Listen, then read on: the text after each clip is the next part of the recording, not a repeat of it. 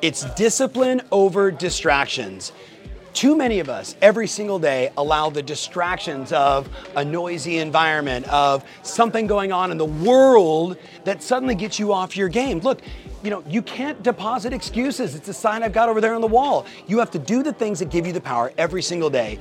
Ask yourself this question: have I allowed distractions to take me off my game, or have I been disciplined? It's all about doing the things that give you the power. It's all about doing the things that give you the power regardless of what's going on around you. When I think about mental toughness, that's the game. It's doing my work with inspired action regardless of what's going on around me.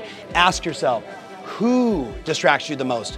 What distracts you the most? And do everything in your power today and this week to get them out of your life, out of your way, so you get what you want. Because life is really short. You either get disciplined or you allow the distractions to control your life. What are you gonna do?